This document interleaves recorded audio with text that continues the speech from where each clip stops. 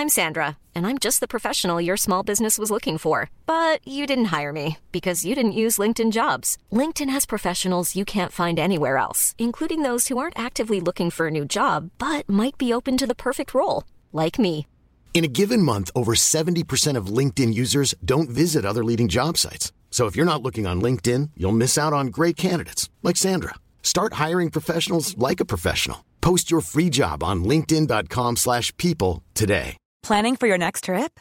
Elevate your travel style with Quince. Quince has all the jet-setting essentials you'll want for your next getaway, like European linen, premium luggage options, buttery soft Italian leather bags, and so much more. And is all priced at 50 to 80% less than similar brands. Plus, Quince only works with factories that use safe and ethical manufacturing practices. Pack your bags with high-quality essentials you'll be wearing for vacations to come with Quince. Go to quince.com/pack for free shipping and 365-day returns. Hello dears, welcome to our interview special with Spike the Duke Edney. In case that name is not familiar to you, Spike has been a key collaborator with Queen ever since he started playing keyboards and backing guitars with them on the Works tour back in 1984. He was right there on stage with them at Live Aid, Wembley 86 and the tribute concert.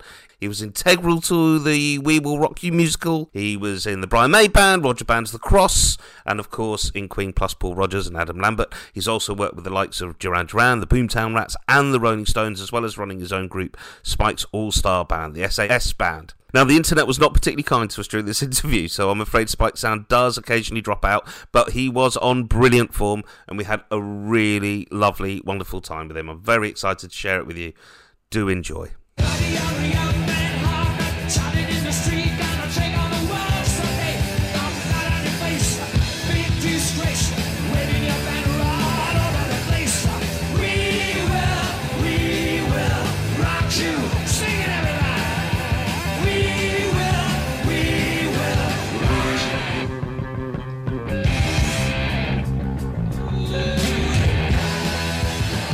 Hello and welcome to a very special Queen Pod. I'm here with Simon Lupton, producer Sam and Suze Kempner to talk to the one, the only, the mighty Spike the Duke Edney. Hello, Spike. Hooray. Very happy to have you here on Queen Pod. We're thrilled that you've given up your time to chat to us. Very happy I thought I would start with, how are you getting on with your autobiography, please? Because I feel like you've got many stories to tell and I want to read them all.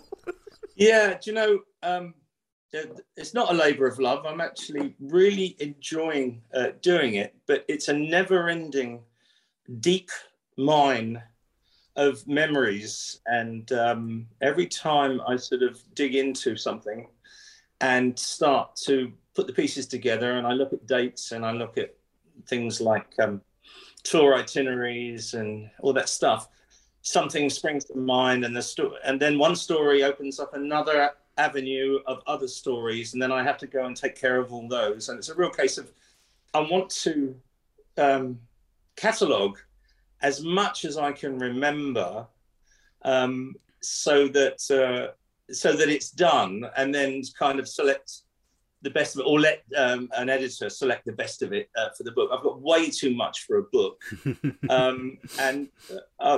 but I've got COVID at Christmas.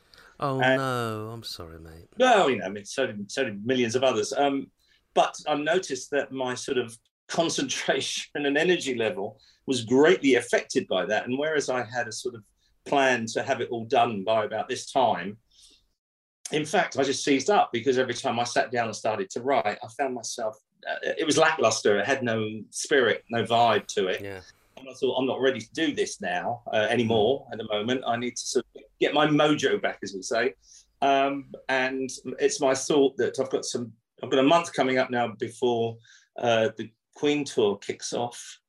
And I'm in London at the moment, and I'm going back to America in a couple of days. And I've kind of set my sights on, I'm going to sort of buckle down and try and finish. But I'm in a real juicy period right now. I stopped just as I was talking about the 1986 tour. So when I was digging out all those memories. Wow. Oh, wow. So that's it's a journey actually, and it's one I've really enjoyed. But it's much more detailed, and I'm remembering much more than I would have expected to. So. Whether it's true or That's accurate, amazing. I'll be making it all up. I don't know. It's not like you wrote any of it down at the time, right? Took lots of photographs, though. And, of course, diaries with dates and gigs in them. I'll get a rough picture of how things hang together, And although I was a bit wary at first of making it linear, sort of month follows month, I'm not doing that exactly, but tour follows tour. And there's no point in jumping around and starting with the Freddie Mercury tributes and then ending with the Works tour, when in fact it runs the other way around, that section. Yeah, of course. And there's a progression that comes from that. Yeah.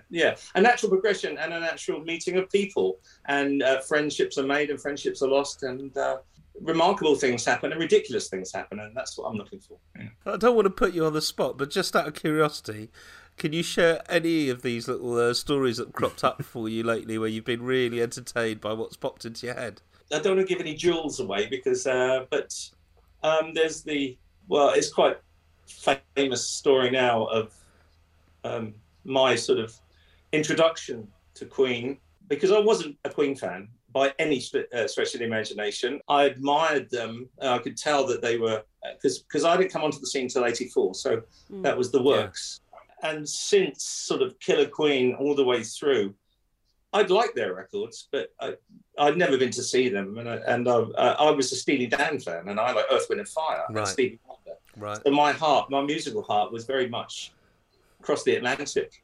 In soul and... Yeah, soul, really. I mean, through the 60s, I was a Beatles fan and Stones and all that stuff.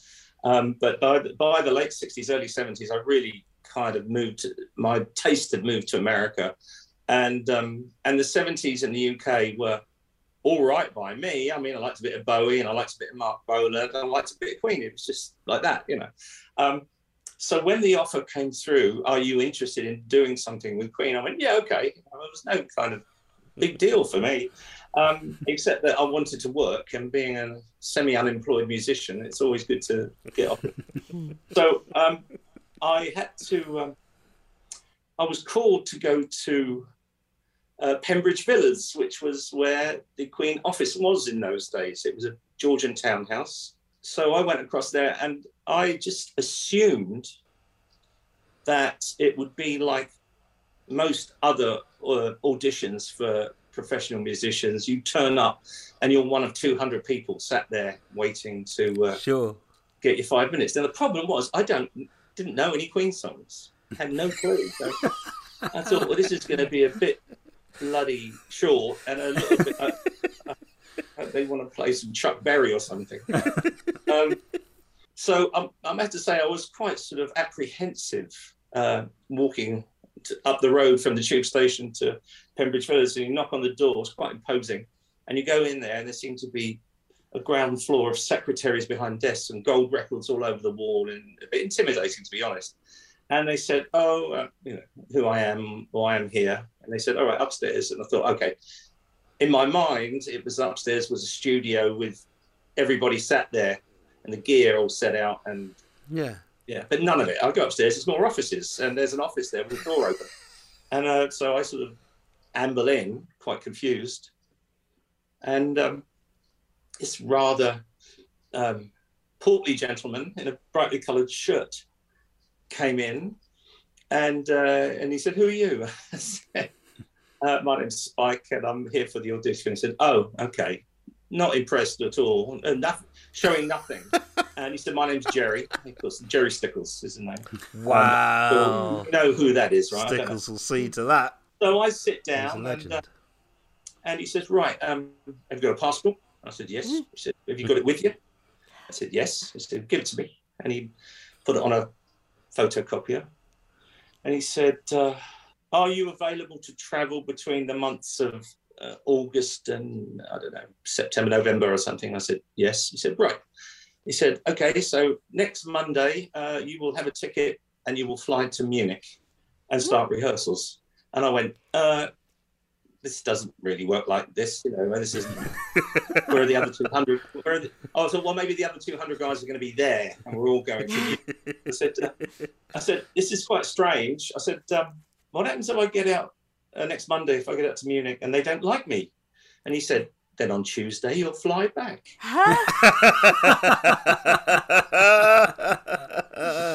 How did Monday go? Pretty well. The story is yet to be told. Yeah. Wow. That was the first introduction. Wow. We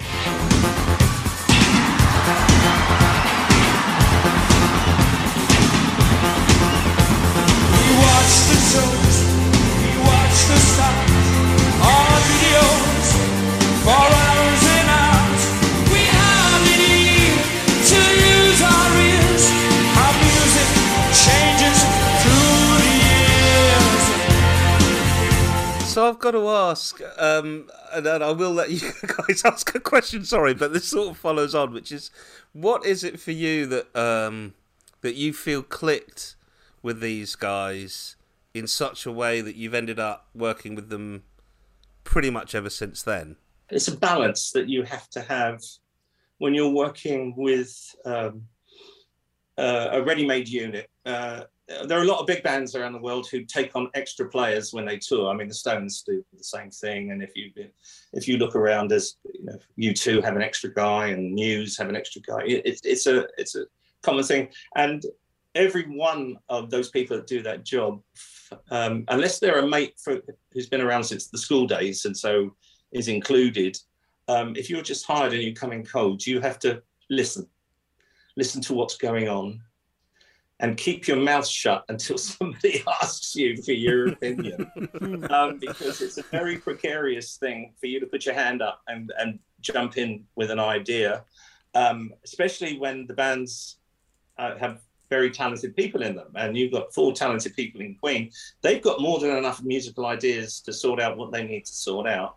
They don't need the likes of an upstart like me coming in telling them what to do, except sometimes they do. Sometimes there's a musical impasse or a blockage or something, and then you just sort of got to ease the log jam and say, well, what happens if instead of doing that, we tried to do this or tried to do that or something different? And it's gauging when is the right time to do that. And sometimes I get it terribly wrong, and they say, for God's sake, shut up. Or other times they say, that's a terrible idea. Or sometimes they say, maybe we'll try that. You know, and so, and if, after a while, if they trust you, and you get to feel the vibe of the band and the relationship between the 4 members, then you can gauge when it's a good time to suggest something and when it's a good time to go and have a cup of tea, keep out of it, you know. So, and I'm by the time I got to them, I was in my, so what was it, 84? How old was I? Oh, 20, 21. I was in my mid-30s, and I've been around the block a bit, and I kind of had that skill of knowing when it's best to shut up, you know. Right. When they really don't want your opinion. yeah, of course. These 4 walls are closing in. Look what a fix you put me in. Since you've been gone, out of my head can't take it. I'll be wrong. Since you've been gone, you cast a spell, so break it.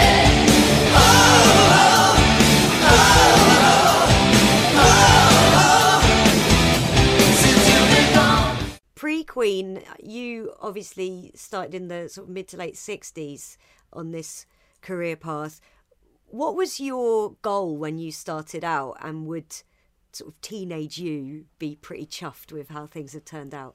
To meet girls, obviously. Sure.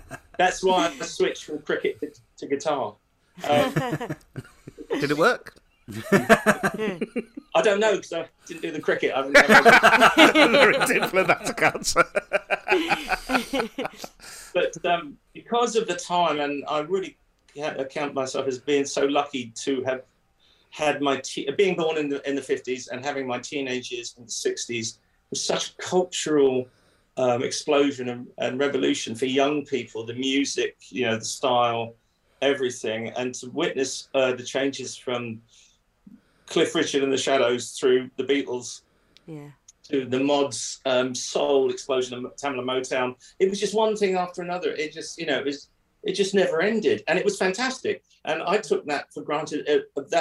That's how exciting music was and would always be, and that was a roller coaster that I wanted to be part of. And it was I started out playing with schoolboy mates, and we had a schoolboy band from the age of about 12 to 14. And in fact, they're all still alive, and we're in touch. And the three of them actually carried on, even though I sort of quit after a couple of years because I felt the urge to do something else. I wanted to be in a band. Being in a schoolboy band, we only ever played at people's houses, friends' houses. Your mum would let you play, and you played to a couple of neighbours, and that was about as big as it got. I wanted to walk on stage with a band that had a PA system and a van and people that had come in to see the band properly. And I got that bug by the age of about 17 when I found three guys who were exactly my year in a different school, but who were very, very talented. I suddenly realised that you had to work if you wanted to be out there with the good people, and you better improve. And it drove me to improve and become better. And until the day when they gave me a go and let me play with them. And then they asked me to join them, this was like 1969. To me, that was it. I thought I'd climbed the highest peak possible. I was playing with the guys that I admired most. And then of course, you've got to think about, you leave school and then you think, well, I'm going to make a living. What do I do? So I spent a couple of years pretending I was doing a real job in the civil service. But really, I was just doing it to appease what I thought my parents expected of me. So leaving school and jumping straight into a van, wearing flared trousers and smoking dope wasn't really a career path that I could offer. But joining the civil service seemed like a good sort of sop. So I did the civil service for 2 years, but really 4 nights a week I was jumping into a van with my loon pants on. And then it was just the desire to get better, So you start out copying the Beatles and the Stones, and then you move on and your musical ability grows, and then all of a sudden you're copying Chicago and you're copying Steely Dan, and there's a whole new degree, and Jimi Hendrix and whatever. It's a whole new degree of musicianship that you're aspiring to.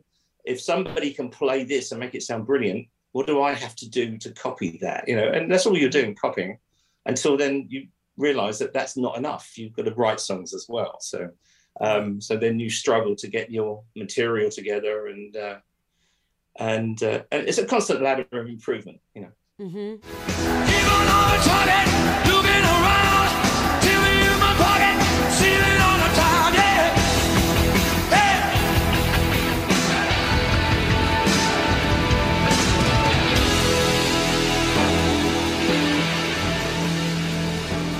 I was wondering what shortcut you use with the band, because obviously they don't tend to use manuscript paper much, right? I don't know if you do actually that much, but I kind of suspect you will do for certain things, probably like We Will Rock You the musical. But what's the language? How does it work? In actual fact, when you get together, how does that first bit of, okay, let's play Hammer to Fall and let's start playing that? Is that just a language that exists and you just start language doing it? exists, and by the time you walk into a room and start playing a Hammer to Fall, you've been speaking that language for many years.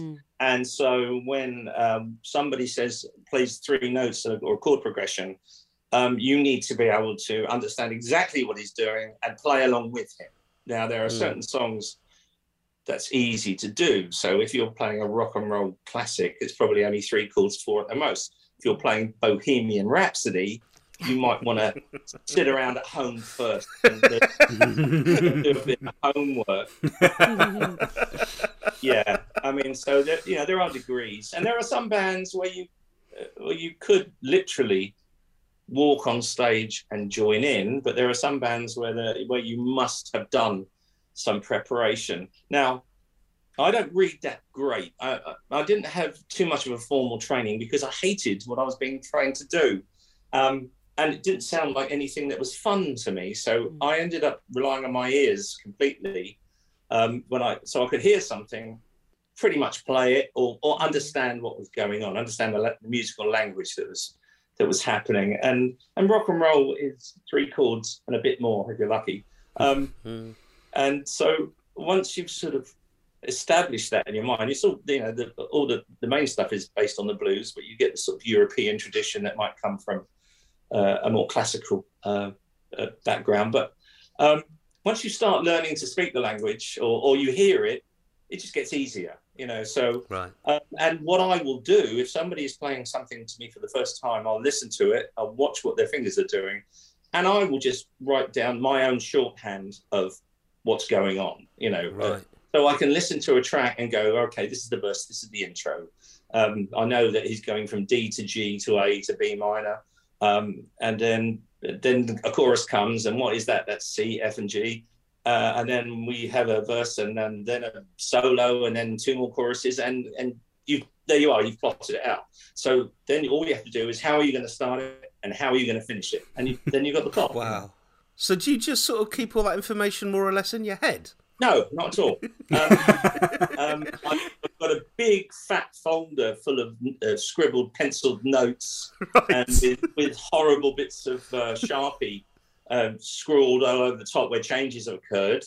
But nowadays, of course, we have iPads, so it's all there. Oh, okay. But what you don't want to do is have somebody kick out your mains plug and your iPad resets in the middle of a gig. So has that happened?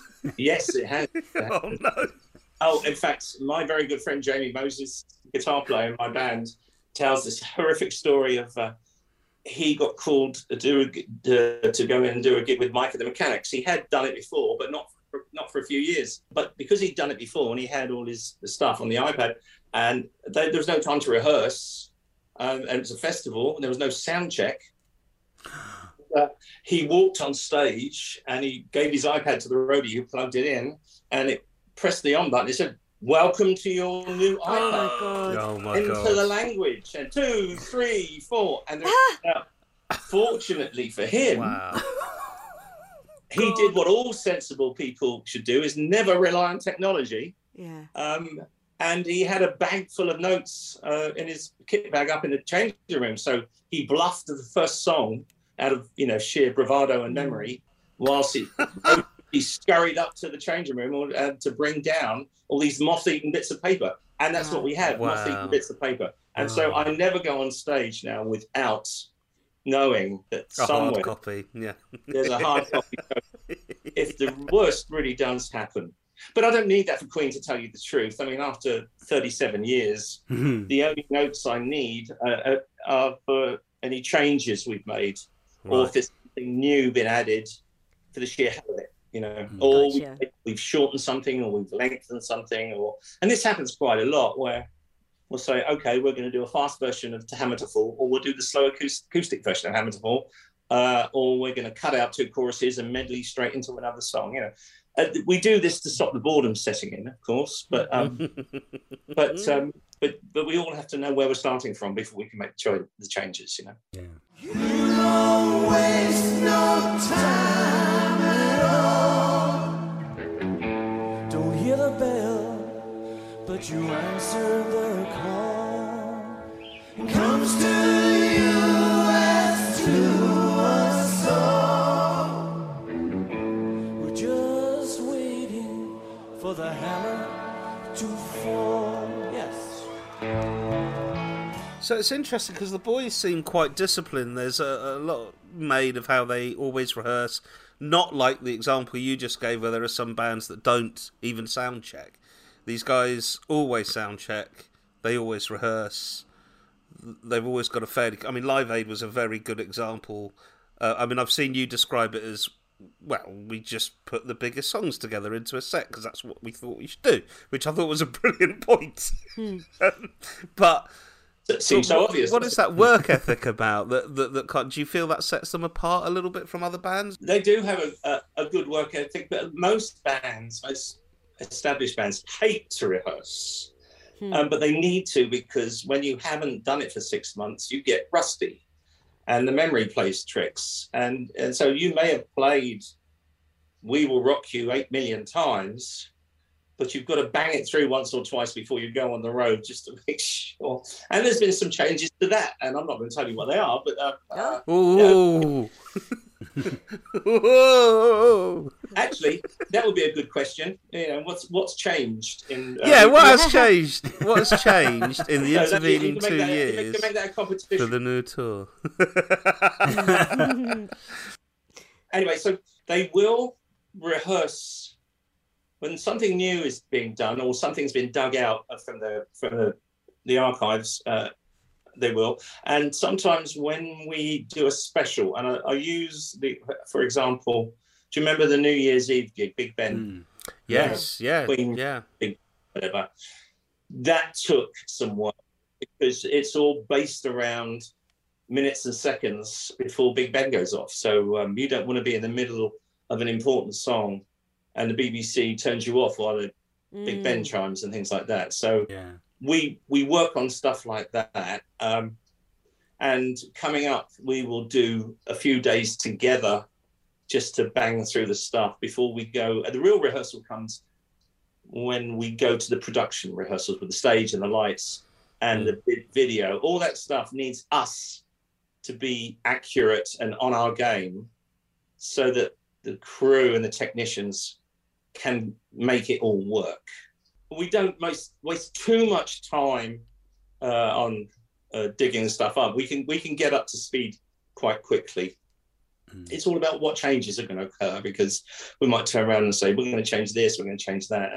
And we change it instantly, play it once or twice and move on, you know. So there's not much patience for banging things through relentlessly. Sure, you know? sure. Yeah. No, it's rehearsal with purpose.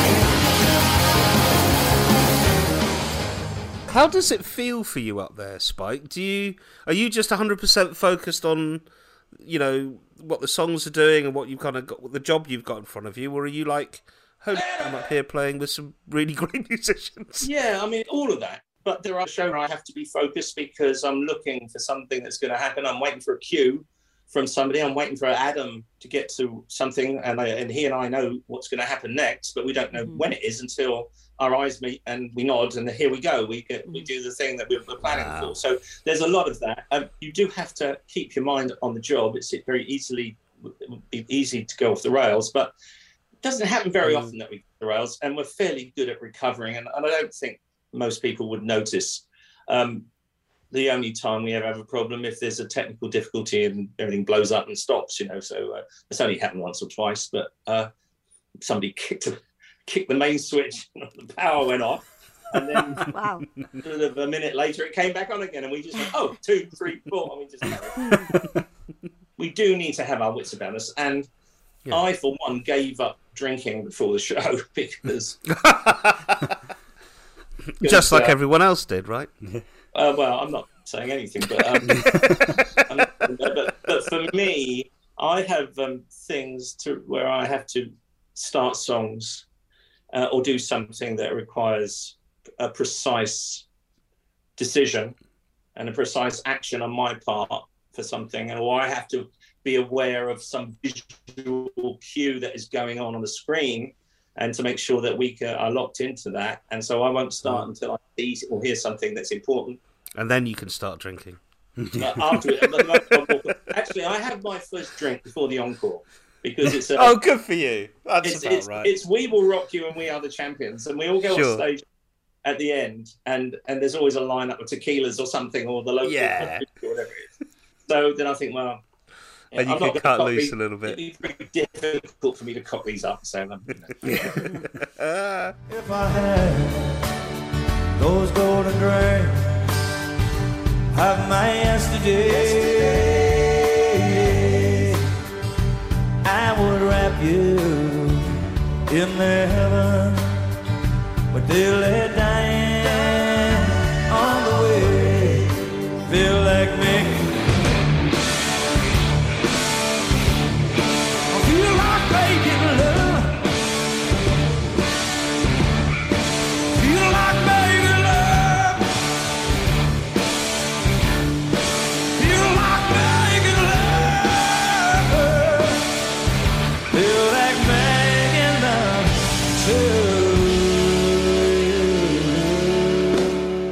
Spike, you are in a very exclusive club, really, of people that have performed on the stage, with Queen, particularly with Fred.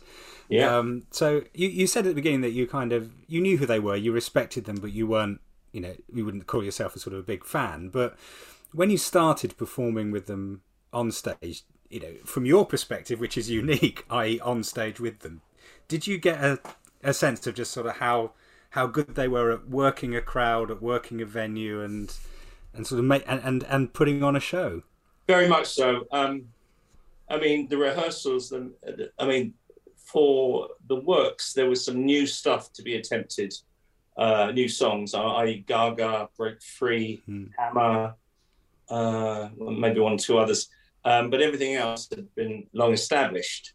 So we did spend a bit of time figuring out, because they'd never had anything that had been led by the synthesizer up until this point. Mm-hmm. And Radio Gaga is very much so led by the synthesizer. So that was a new thing for them, and we worked hard at that, getting everybody comfortable with that, because up until then it had all been guitar led. Everything had been guitar led, all piano led from Fred or whatever.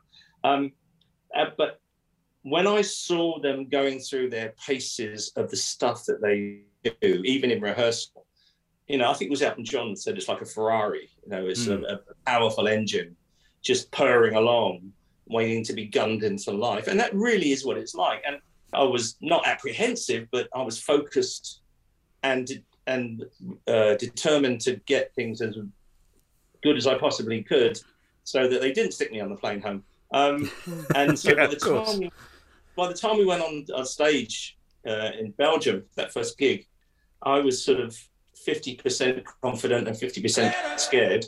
And but the thing is, they clicked into Queen mode from the offset, and Fred clicks into Fred mode, and that's something wondrous to behold. And to be that close to seeing what he did, how he was, not only the fact that he was magnificently talented, he loved what he did. And it really came out that he loved being up there, and he loved it. The bigger the crowd, the more people, the better, darling, and all that sort of stuff. And that was a real thrill to witness, to feel like here's the Ferrari, and I'm in the baby buggy being towed behind. Because hang on for grim life. And I'm sure the two guys before me, Fred Mandel and Morgan Fisher, felt the same as well. Although there was a slight difference by the time I came on board. I think it had been 2 or 3 years since the previous tour. When was the 81 or 82 was America? 82 was Hot Space. Yeah. So it'd been a good couple of years, and that was the last time they were a 4-piece. So in that period, these newer songs had come along, which had given my position more responsibility, the Radio Gaga and whatever. And also, I don't know if those guys sang, but I did volunteer to help out with the backing vocals, because Queen, of course, their vocals are, everybody knows how magnificent their vocals are. But really in the live show up until then, it was Fred and Roger who was captive behind a mic. John didn't sing hardly at all, and Brian would be off down the catwalk, or so you had one voice and one backup voice a lot of the time. And so me coming along added another harmony, which all of a sudden made things better. And I started to use the vocoder machine, which is what Roger had used on Radio Gaga. The radio. I started to use that to fatten the backing vocals out. So when he and I sang on a few of the songs, I would add the vocoder. So all of a sudden we had what sounded like 3 or 4 voices. That's amazing. And nobody shouted at me for doing that. I just kind of did it because I thought it needed it. And I thought, I'll do this until somebody gets the ump with it. And they didn't. So that was good. And of course, over the years, things have changed. In this current lineup, we've got 6 singers up there who could all really sing, So even when Brian is doing his thing, we still got 5 people at microphones, which is a big old deal. I always regard the Queen backing vocals as almost as important as an instrument because they add so much to the sound. So I remember that little video that you put out of you guys rehearsing Man on Fire backstage just before the Outsider tour. Feel like a man on fire. Feel like a man possessed. Feel like a man on fire. Feel like a man possessed. I give you the band. I think I watched that for like an hour straight, just on loop. And obviously by the time I got to the gig, I was like, oh my God, it sounds so good. Yeah, I mean, it does sound good. And in recent tours, well, we have a little warm-up thing. You've probably seen it on there's a documentary video thing of us backstage singing around the piano. And in fact, what we've got a little medley of quite important vocal bits where everybody sings. And it lasts for about 5-6 minutes. And we do it every night. That's our gathering pre-stage thing. There's a piano in there, and once we're all assembled, we run that and we sing it, and then we walk out to the stage and we go on. That's so like it's your all timed hacker. to happen 7 minutes before showtime, kind of thing. And there was something else. There was a review from a couple of years ago from someone in America, which said, and the backing vocals were suspiciously accurate.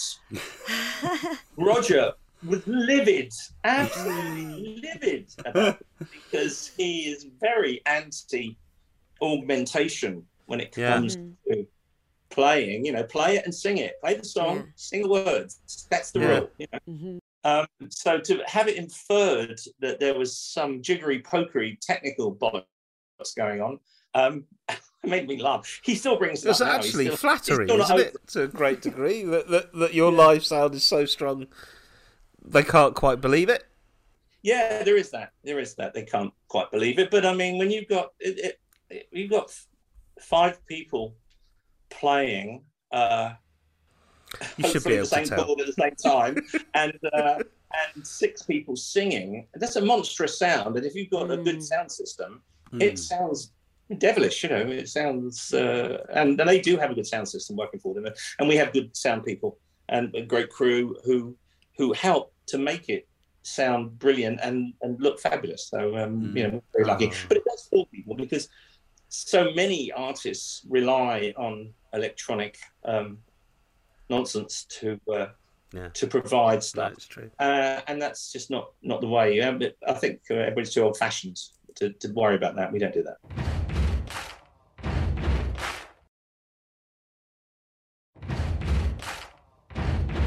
Go on, Suze.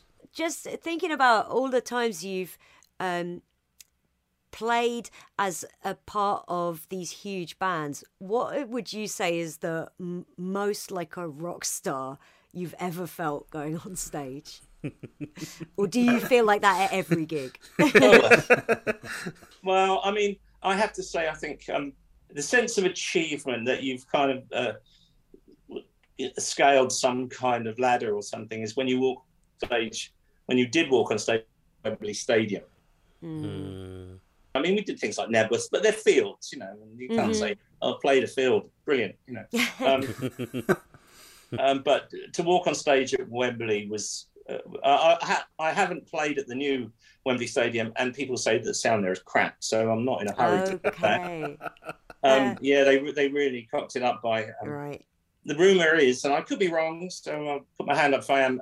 They said that they didn't take acoustics into consideration when they built it. That's the rumour, allegedly. And I was speaking to a guy in America recently who his job was stadium acoustics, and he helped design a stadium in Germany, but they built it according to the acoustic properties to get the best you could out of it. Now, would it have been so hard to have done that in our national stadium, which is famous for all shows? I mean, it just seems so short-sighted when you think of what's happened there performance-wise. And I think it was George Michael who did the first gig when the new Wembley opened, and everyone said it was horrendous, the sound. Right. Well, it was too quiet and it was wishy-washy and whatever. But I am only repeating spurious rumour. What you've been told, of course. I have no proof that is true. But do you know what one of the greatest moments for me has ever been? When we were doing, this is with the SAS band, Spike's All Stars, we were doing a Nelson Mandela birthday party at Radio City Music Hall. Wow. And with an all-star lineup, and we had Aretha Franklin and loads of great people. But also on the bill was my personal hero, Stevie Wonder. Wow. Now I knew that he wasn't going to come and do the gig with us because he would only ever work with his rhythm section or whatever. Okay. So we were doing the sound check, and we were Cyndi Lauper and all these people banging on stage. 2 songs off, you know. The sound checks on those things are conveyor belts. Yeah. You don't even play the whole song. You play the beginning, you cut straight to the end, off, next, you know, and we've got no time for diva behaviour. Anyway, Gotcha.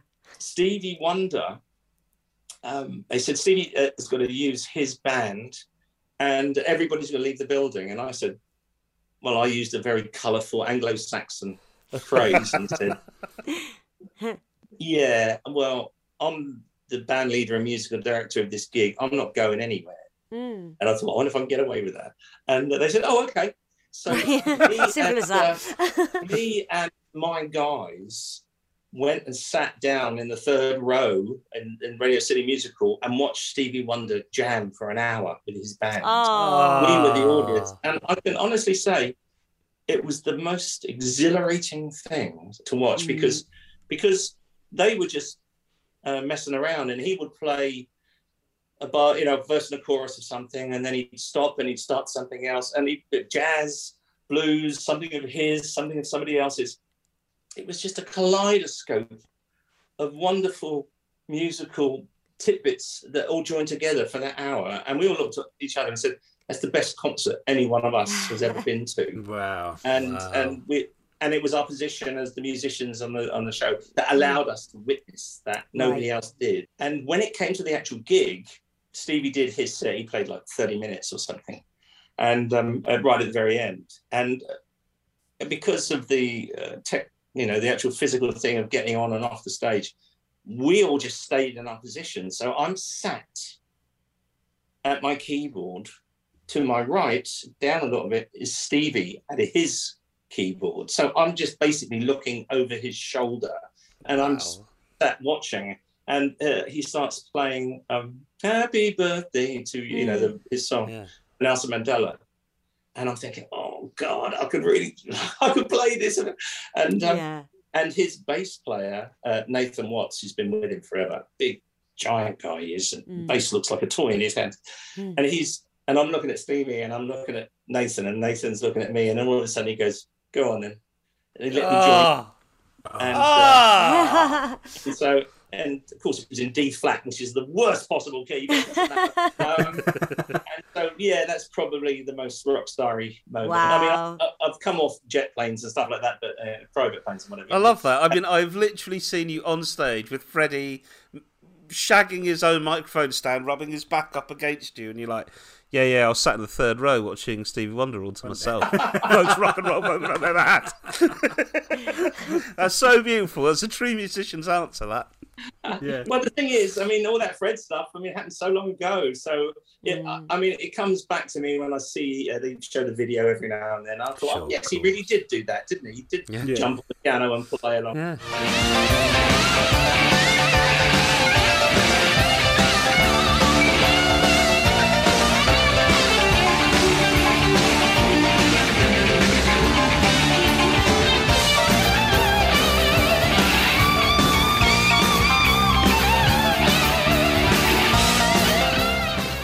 They showed the Freddie tribute the other night, and with all the greats, Robert Plant and Liza Minnelli and all that stuff, and that was a pretty special moment. But it was so exhausting. That was the first ever gig I ever went to in my life. Oh, really? Yeah. Wow. It was one of the most amazing. I mean, it's still so vivid for me that day. Absolutely. It was the first time I saw you live as well. Not the last, but the first. That was a special day. that was a whole special week because that seemed like an enormous mountain. We had there's a great shot of we're up in, was it Pinewood or Elstree or somewhere, I don't know, and you've got David Bowie, Elton John, Annie Lennox, George Michael, all sat there like a doctor's waiting room, waiting to do their thing, and no histrionics, no diva behaviour, no egos, exactly. It was fantastic for that, and there's some great moments in that show. I mean, you forget how many great moments there are, and it looks. It's madness. I mean, you had Liza Minnelli, for goodness sake. It was absolutely incredible. It was, I still to this day, I'm like, oh my god, I got to see Spinal Tap play live. I got to see, Extreme knock it out of the park with their crazy medley, and then once you guys got on stage, just seeing singer after singer fit in and trying to get my head around. I mean, you guys made it look incredibly easy, and it's only recently, because of Simon's documentary series, that I found out you weren't even sure if Axl Rose was actually going to turn up on stage or not. No, not at all. We didn't know what would happen. And I was thinking, who's going to sing this bit if he doesn't bother to walk on stage? Because I don't think Elton was prepared to do that. Or maybe he was, I can't remember. And maybe Elton was going to join in, because there was all this controversy, some nonsense, and the papers were trying to make a deal. There was a feud or something weird going on. But actually, as ever, it was all nonsense. And Axl was magnificent. And that performance, of course, cemented Guns N' Roses in Europe. Yes, that really opened up their career, and they took off from that. And all from wearing a leather kilt and spinning around. That'll do for us Queen fans.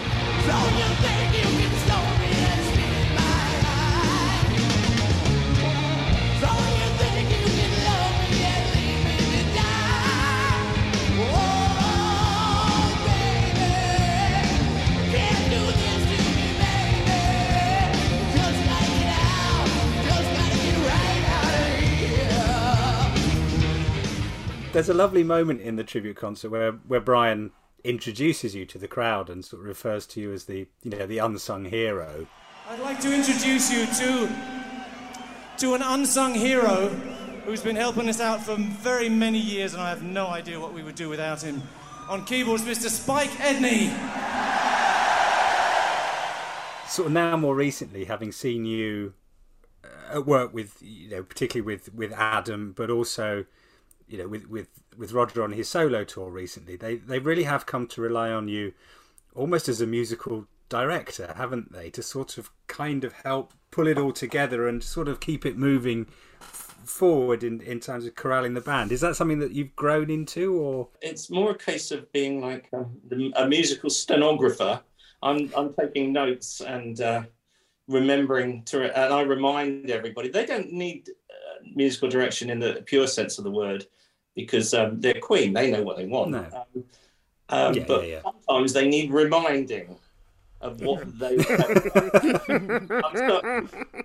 I'm like keeper of the keys in a way, and so I'll turn around and say, well, we've done this 5 different ways. We've done it, like this and like that and like that.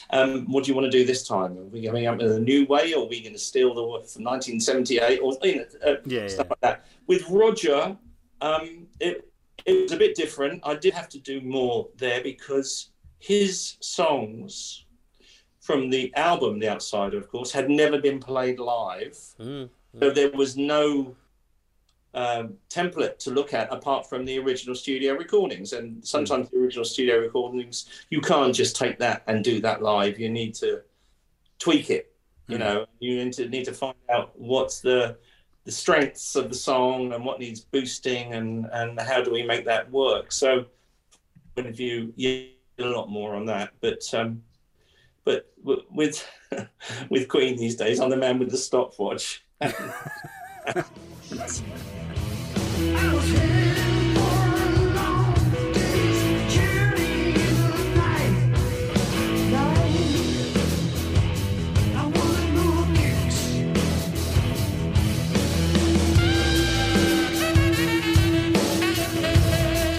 The Outsider tour was amazing. You pulled together an extraordinary band for that. I think Tyler Warren and Tina Keys both stood out enormously. And in fact, Simon, you know, when Spike was introduced on stage at the tribute, we all knew exactly who you were, Spike. Like, Yeah. we were all like, yes, he's an official member of the band as far as we're concerned. So that's what that cheer was about. And I think that has sustained, actually. I've seen you guys live every chance I've had since then. And that has really sustained. And I think Neil Fairclough on bass has kind of settled in very nicely with the band as well. But Tyler and Tina both really popped out.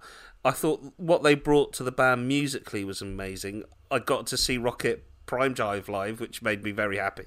But I also noticed, like, you were doing things like you introduced a whole new keyboard element to Radio Gaga that made it sound utterly fresh and amazing. And I'm just wondering where those little choices, where those little moments of, let's put a new sheen on this, like kind of the rock out version of Somebody to Love, those kind of moments, how they come about. Well, I mean, basically, it's boredom sometimes. And you think, well, we've done this like this for so long, and so is there a new way of approaching it? And sometimes there is, and sometimes there isn't. But the good thing about Roger's tour specifically was, because I don't think he toured for a very long time, had he? Not a solo tour. No, he hadn't done Electric a solo Fire, tour for a well, while. God, that was donkeys years ago, wasn't it? So it felt like we were actually, it was a fresh canvas in a way. Right. And I had conversations with him. I said, look, Rog, you know, we have decisions to make here. You've got, how many solo albums has he done? Any idea? 8? 9, and then there's like now? 3 cross albums. Yeah. And not that we did. Plus Yeah, the so- 2 before that, plus Electric Fire. Electric yeah, Fire. I think we're on about 8 now, Happiness. possibly 9. Yeah. Yeah, right. So there's a lot of material there, and the fans that know those albums all have their favourites, but you can only do so many songs in a show. I said, so we're going to decide. So we had lists, and these lists ran for a few weeks of definites, probables, maybes, and then dustbin, you know. And every few days I'd call him up and go through, and he'd had time to think about songs that he wanted to do and how many songs. We didn't do every song from the album, did we? Outside of, there were a few that we didn't do. Once we brought it down to about 25 songs, then you've got to figure out what order you're going to do them in. So the running order was amazing. when we gathered for the first time in the first 2 days, fortunately, the quality of the musicianship is such that although Christian, Mendoza and Tina were new, Christian, yes. they took direction very well. Right. So I called them as soon as we knew that they were going to be on board, and I said, this is what we expect. I expect you to know how these songs go. I don't want you to come in and start scratching your head. Even if it's just the fact that you know what's a verse, what's a chorus, and what are those changes. We'll worry about the twiddly bits later. Let's just be able to get together and bang them through, warts and all, as we say. You're not worried about perfection. You're just worried about. And we played every song in some kind of form within 2 days. Wow. Not very well, particularly, but at least we had a feel. And then Rog listened to it, and we discussed, and we said, well, this one is going to be great. We can tell this one's going to be great. That one, not so sure about. Doesn't seem, something's wrong with it. And you have to just whittle stuff out. So there is a lot of thought going into it. And then once we knocked it down to about 20, we said, let's work on a running order now. Let's choose how we're going to start and how we're going to finish. So that's what we did.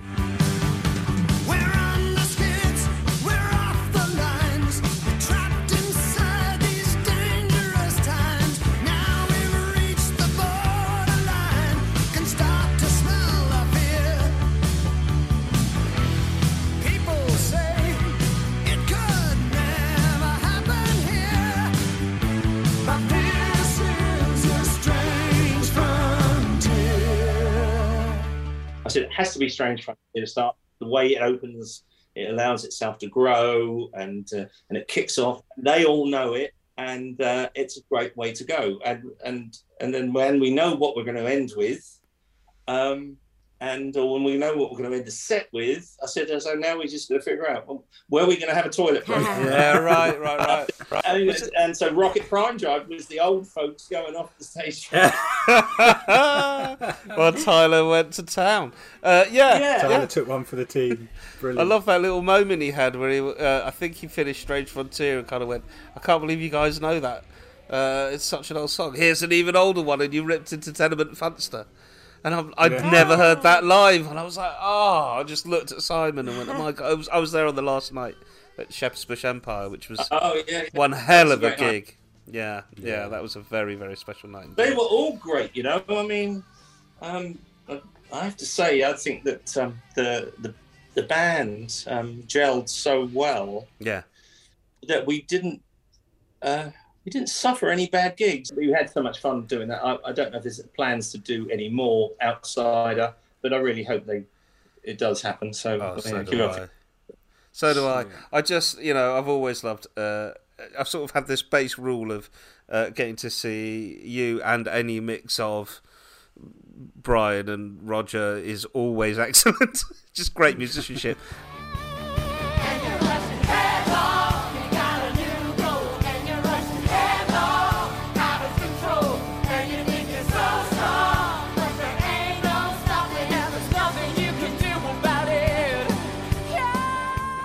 My background is trained as a classical singer and then trained in musical theatre.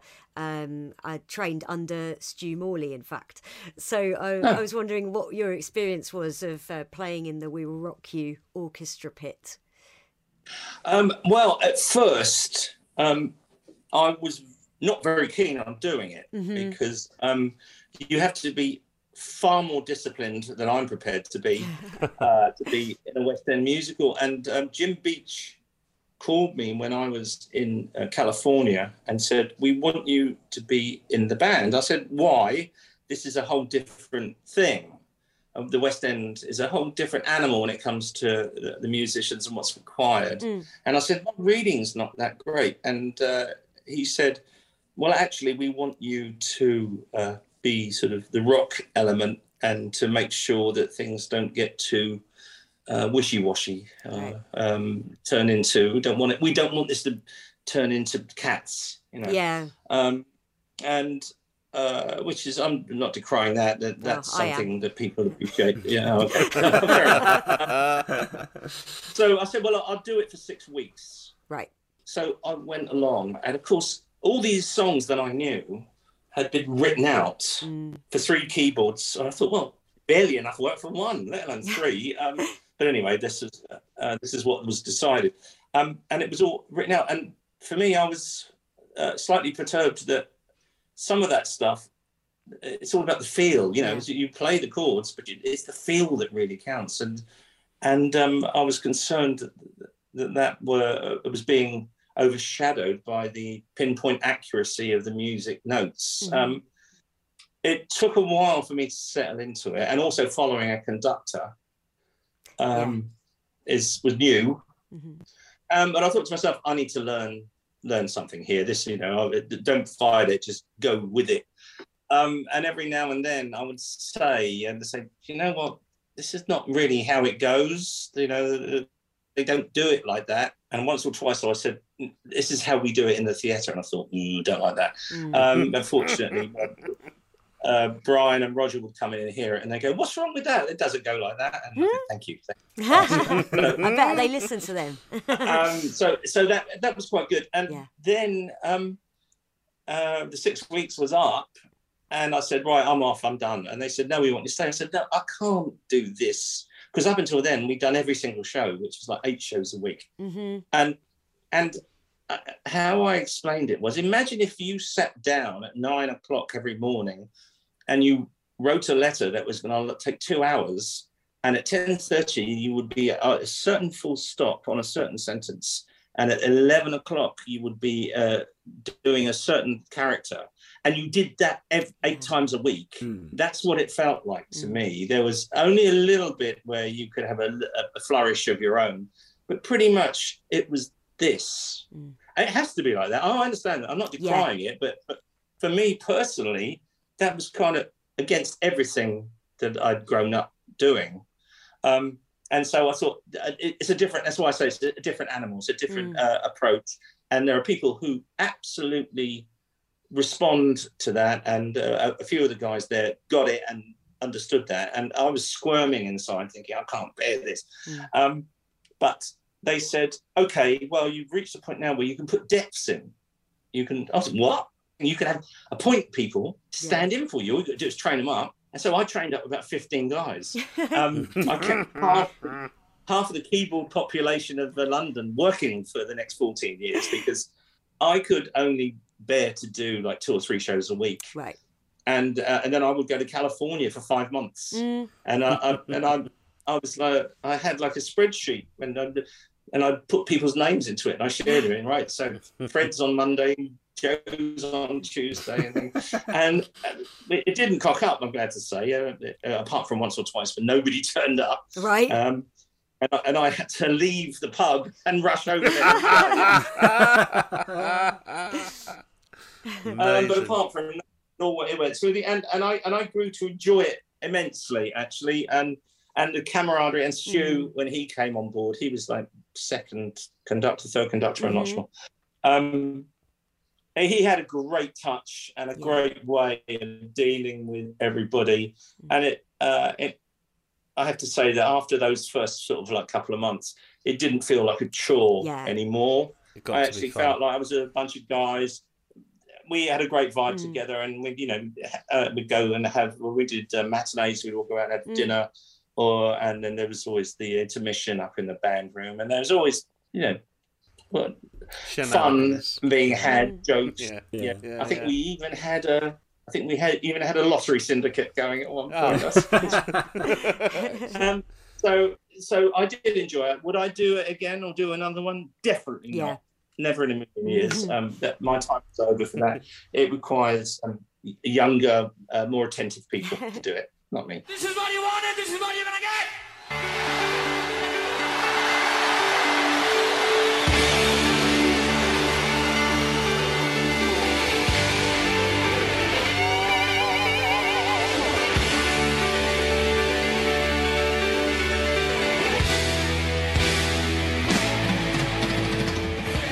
I was interested in what it was like coming on board with Queen, with Freddie being such an unusual pianist. Was it quite a strange thing to have to slot into yourself, or was it no different to slotting in as keyboard player on any other band? Well, a bit of both, really. Keyboard player on other bands, I didn't have to copy too much. Well, I would listen to the records and glean what was going on or the live. But with Fred had a unique style of playing, his sort of European classical style, which he adapted into rock and roll. And I was quite fascinated by that. So when he showed me 7 Seas of Rye, and I went, hey, that's a bit hard, isn't it? And he said, wait till you get to the second chord, it's even harder.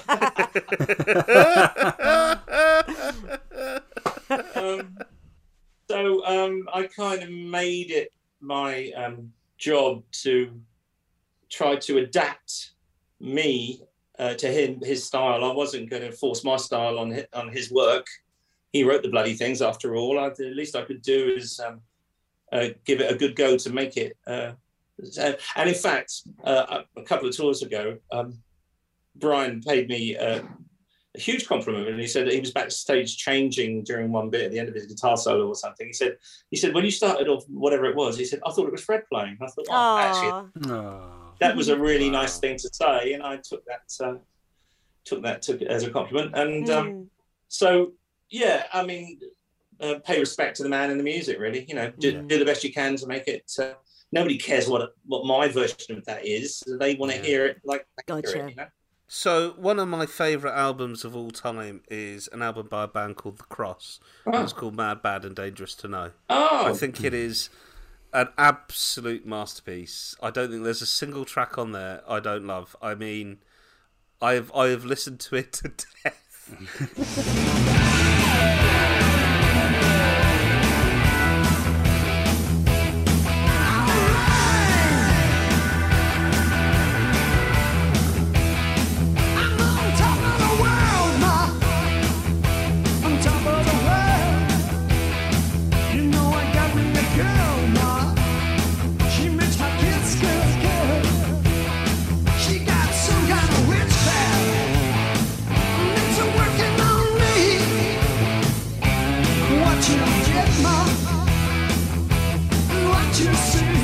and it's such a departure from Shove It as well. Like, there was a real evolution to that band. Can you talk to us a little bit about what was going on around the making of Mad, Bad and Dangerous Know? Because I think it's extraordinarily underrated, that album. Yeah, but a shame, because I thought it was a great record too. And I even like the follow-up, Blue Rock. I thought that had... it had a lovely sound to it as well. The truth be told, that the first album, Shove It, was about 80% written and recorded by Roger. I had a little bit of involvement with it. And it was as he got to the end of the recording process that he realised that he wanted to have a band. Right. So the idea of having the Cross occurred to him as he was doing the last one or two tracks. Now, we ended up playing on about 3 songs, I think. Cowboys and Indians, and there were a few tracks in there. A bit of Shove It, I think. Yeah. I can remember playing all those sample, very much sort of, when was it? Late 80s, was it? 88, 89? I think very early 90s. 90s, yeah. So everybody was doing the sample thing, the James Brown, and I sampled Queen in there, found out it was illegal. God. Really, I was just having fun. And so, so Rog said, now I want to tour this as a band, and I'm going to call it a band. And so that was done, and I think but the guys did get to play on a couple of things. So of course we took it on the road, had a lot of fun with it. Everybody slated it, all the critics slated it, hated the very idea that Roger should have success with another musical thing, and we were deeply unfashionable. And then we started to combine songs. So, all of a sudden Pete's got Liar. Beautiful song. My love said she'd be the one. Now I know, baby, you're a liar. Oh, you're a liar. A liar. But I'm still burning with desire. With the look of a panther, lost in the jungle. Now I can't help myself again. I can't help myself, baby, you're a liar. What did I do? I did something on Roche. What was it? Were you Better Things? Was that you, or was that? No, that was I can't Clayton. remember now. That was Clayton wrote Better Things. I wrote. Is it Dirty Minds? Is that on that? Dirty Minds? No, Passion for I Trash Wanna is Love on It with a Dirty there, Mind. and no, that's on Blue Rock. Closer I to think You. Dirty Mind. Oh, yeah. Closer to You. Yeah, just to get closer to you. Yes, and there was and of course the opening track, Power to Love. Yeah, Power to Love. That was Pete. Right. And Top of the World Mar as well. Top of the World Mar. A What direction from James Cagney. And some of that stuff was written at Mountain in the studio. So we would. And everybody was Passion for Trash on that. Passion for Trash was on that. Yeah. That was Josh. Absolutely. His demo, that was really good. He sang that really well. I was trying to push him to be the vocalist on the track, and really? we decided. He wrote it, and it really had something. I really like that. So yes, there were some great moments, and it was an album, a real kind of a good sort of collective vibe making that record, and I thought this is really something going on here. And it just when the Berlin Wall came down, so there was a real sort of feeling of something happening and something. And I found my copy in Germany actually. Yeah. I was out in Germany and found it there. I didn't know it existed. I was like, oh my god. The usual thing happened. We released it and they got a big thumbs down from the reviewers and the press. But we did a tour, a great tour, and that ended up being the final tour, I think, wasn't it? That tour. I think so. Yeah. I don't know if you ever toured the Blue Rock tracks. We didn't tour the Blue Rock, did we? No. I don't think so. Amazing album. It's a great band live. I thought they were great. I think on that album, more than that's the most distinctive. Like a member of Queen has gone and formed a band, and that is a proper band, and they are all gelling as writers and performers, and creating. Every single track on that album is distinctive. So you're the guy that liked it. Yeah. I'm the guy that's bought all of the copies of it. No. I've entered interactions with our listeners. It is loved. It is loved out there. I can tell you that much. Power to Love was a great track. Yeah, and and just the album cover's gorgeous. Like the whole thing is fantastic. Yeah. I just picked it up on vinyl, and it sounds gorgeous all over. Old Men's on there. Final Destination. Like it's such a beautiful version of that track as well. I do like the remix that he did on a later album, but like I say, I'd listen to every single one of those tracks as much as I have done any Queen album for sure. But Heaven for Everyone was on. That Shove was It, on wasn't it? Shove It. Yeah. Shove It, yeah. My preferred version of that track as well, actually. Interesting. Girls, we love it. Cars, we love it. More girls, we love it. Not bars, we love it. Pool, we love it. School, fantasy. What do you do?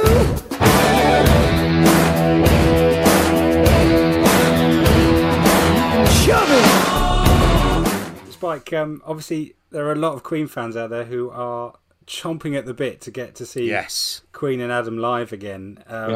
What treats have you got in store for them? What can they expect from the tour? Playing the right chords and singing words.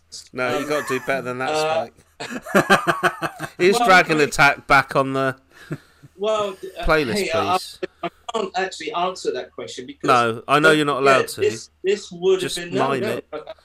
Those decisions haven't been made yet, but right. If you think about this tour should have happened in March 2020. Yeah. Exactly. So it would have been an extension of what happened in the Far East just before that, with a couple of things changed, because there are songs that we play in the Far East that don't get played in Europe, only because I Was Born to Love You or something, but who knows? Maybe they will be included. But what I'm going to say is look at any footage of Australia, New Zealand or Japan from February 2020, and that will be the basis of the show. Sure.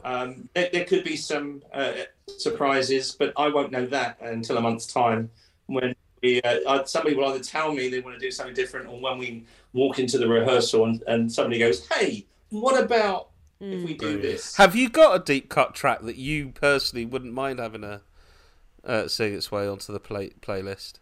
No, I think because I'm not a Queen fan, I don't know. A lot of those songs I've never heard before. Like I quite like It's Late, so I like it when we do that. Yeah.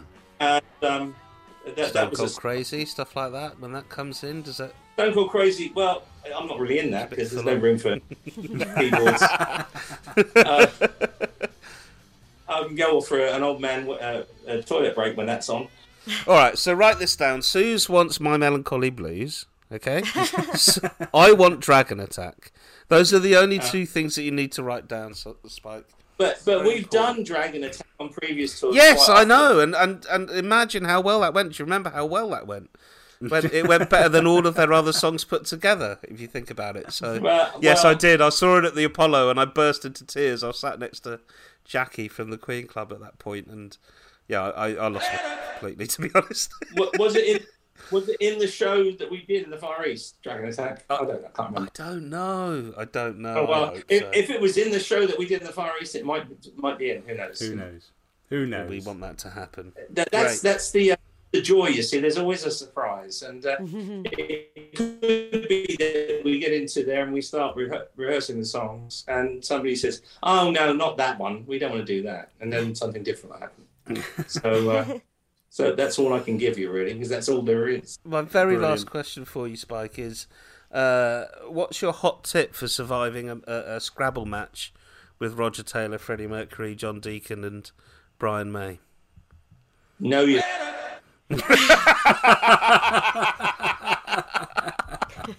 That's a very good answer. That is a very, very good answer. That's a good answer for life in general, I think. It's true. Thanks so much, Spike. You've been amazing. Thank you for spending this time with us. All our listeners are going to be so happy. Lovely to meet you. Really lovely to meet you. Cheers, mate. Thanks a lot. All right, all the best. Bye-bye. Bye-bye.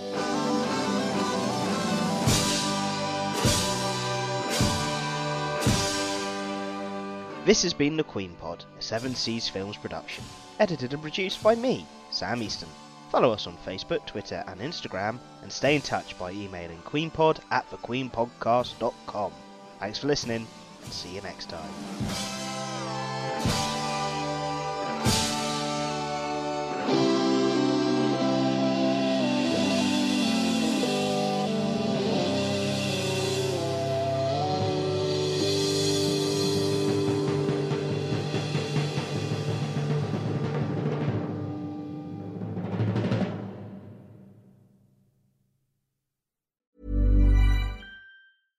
Imagine the softest sheets you've ever felt. Now imagine them getting even softer over time. That's what you'll feel with Boll & Branch's organic cotton sheets. In a recent customer survey, 96% replied that Boll & Branch sheets get softer with every wash. Start getting your best night's sleep in these sheets that get softer and softer for years to come. Try their sheets with a 30-night guarantee. Plus, get 15% off your first order at bollandbranch.com. Code BUTTERY. Exclusions apply. See site for details.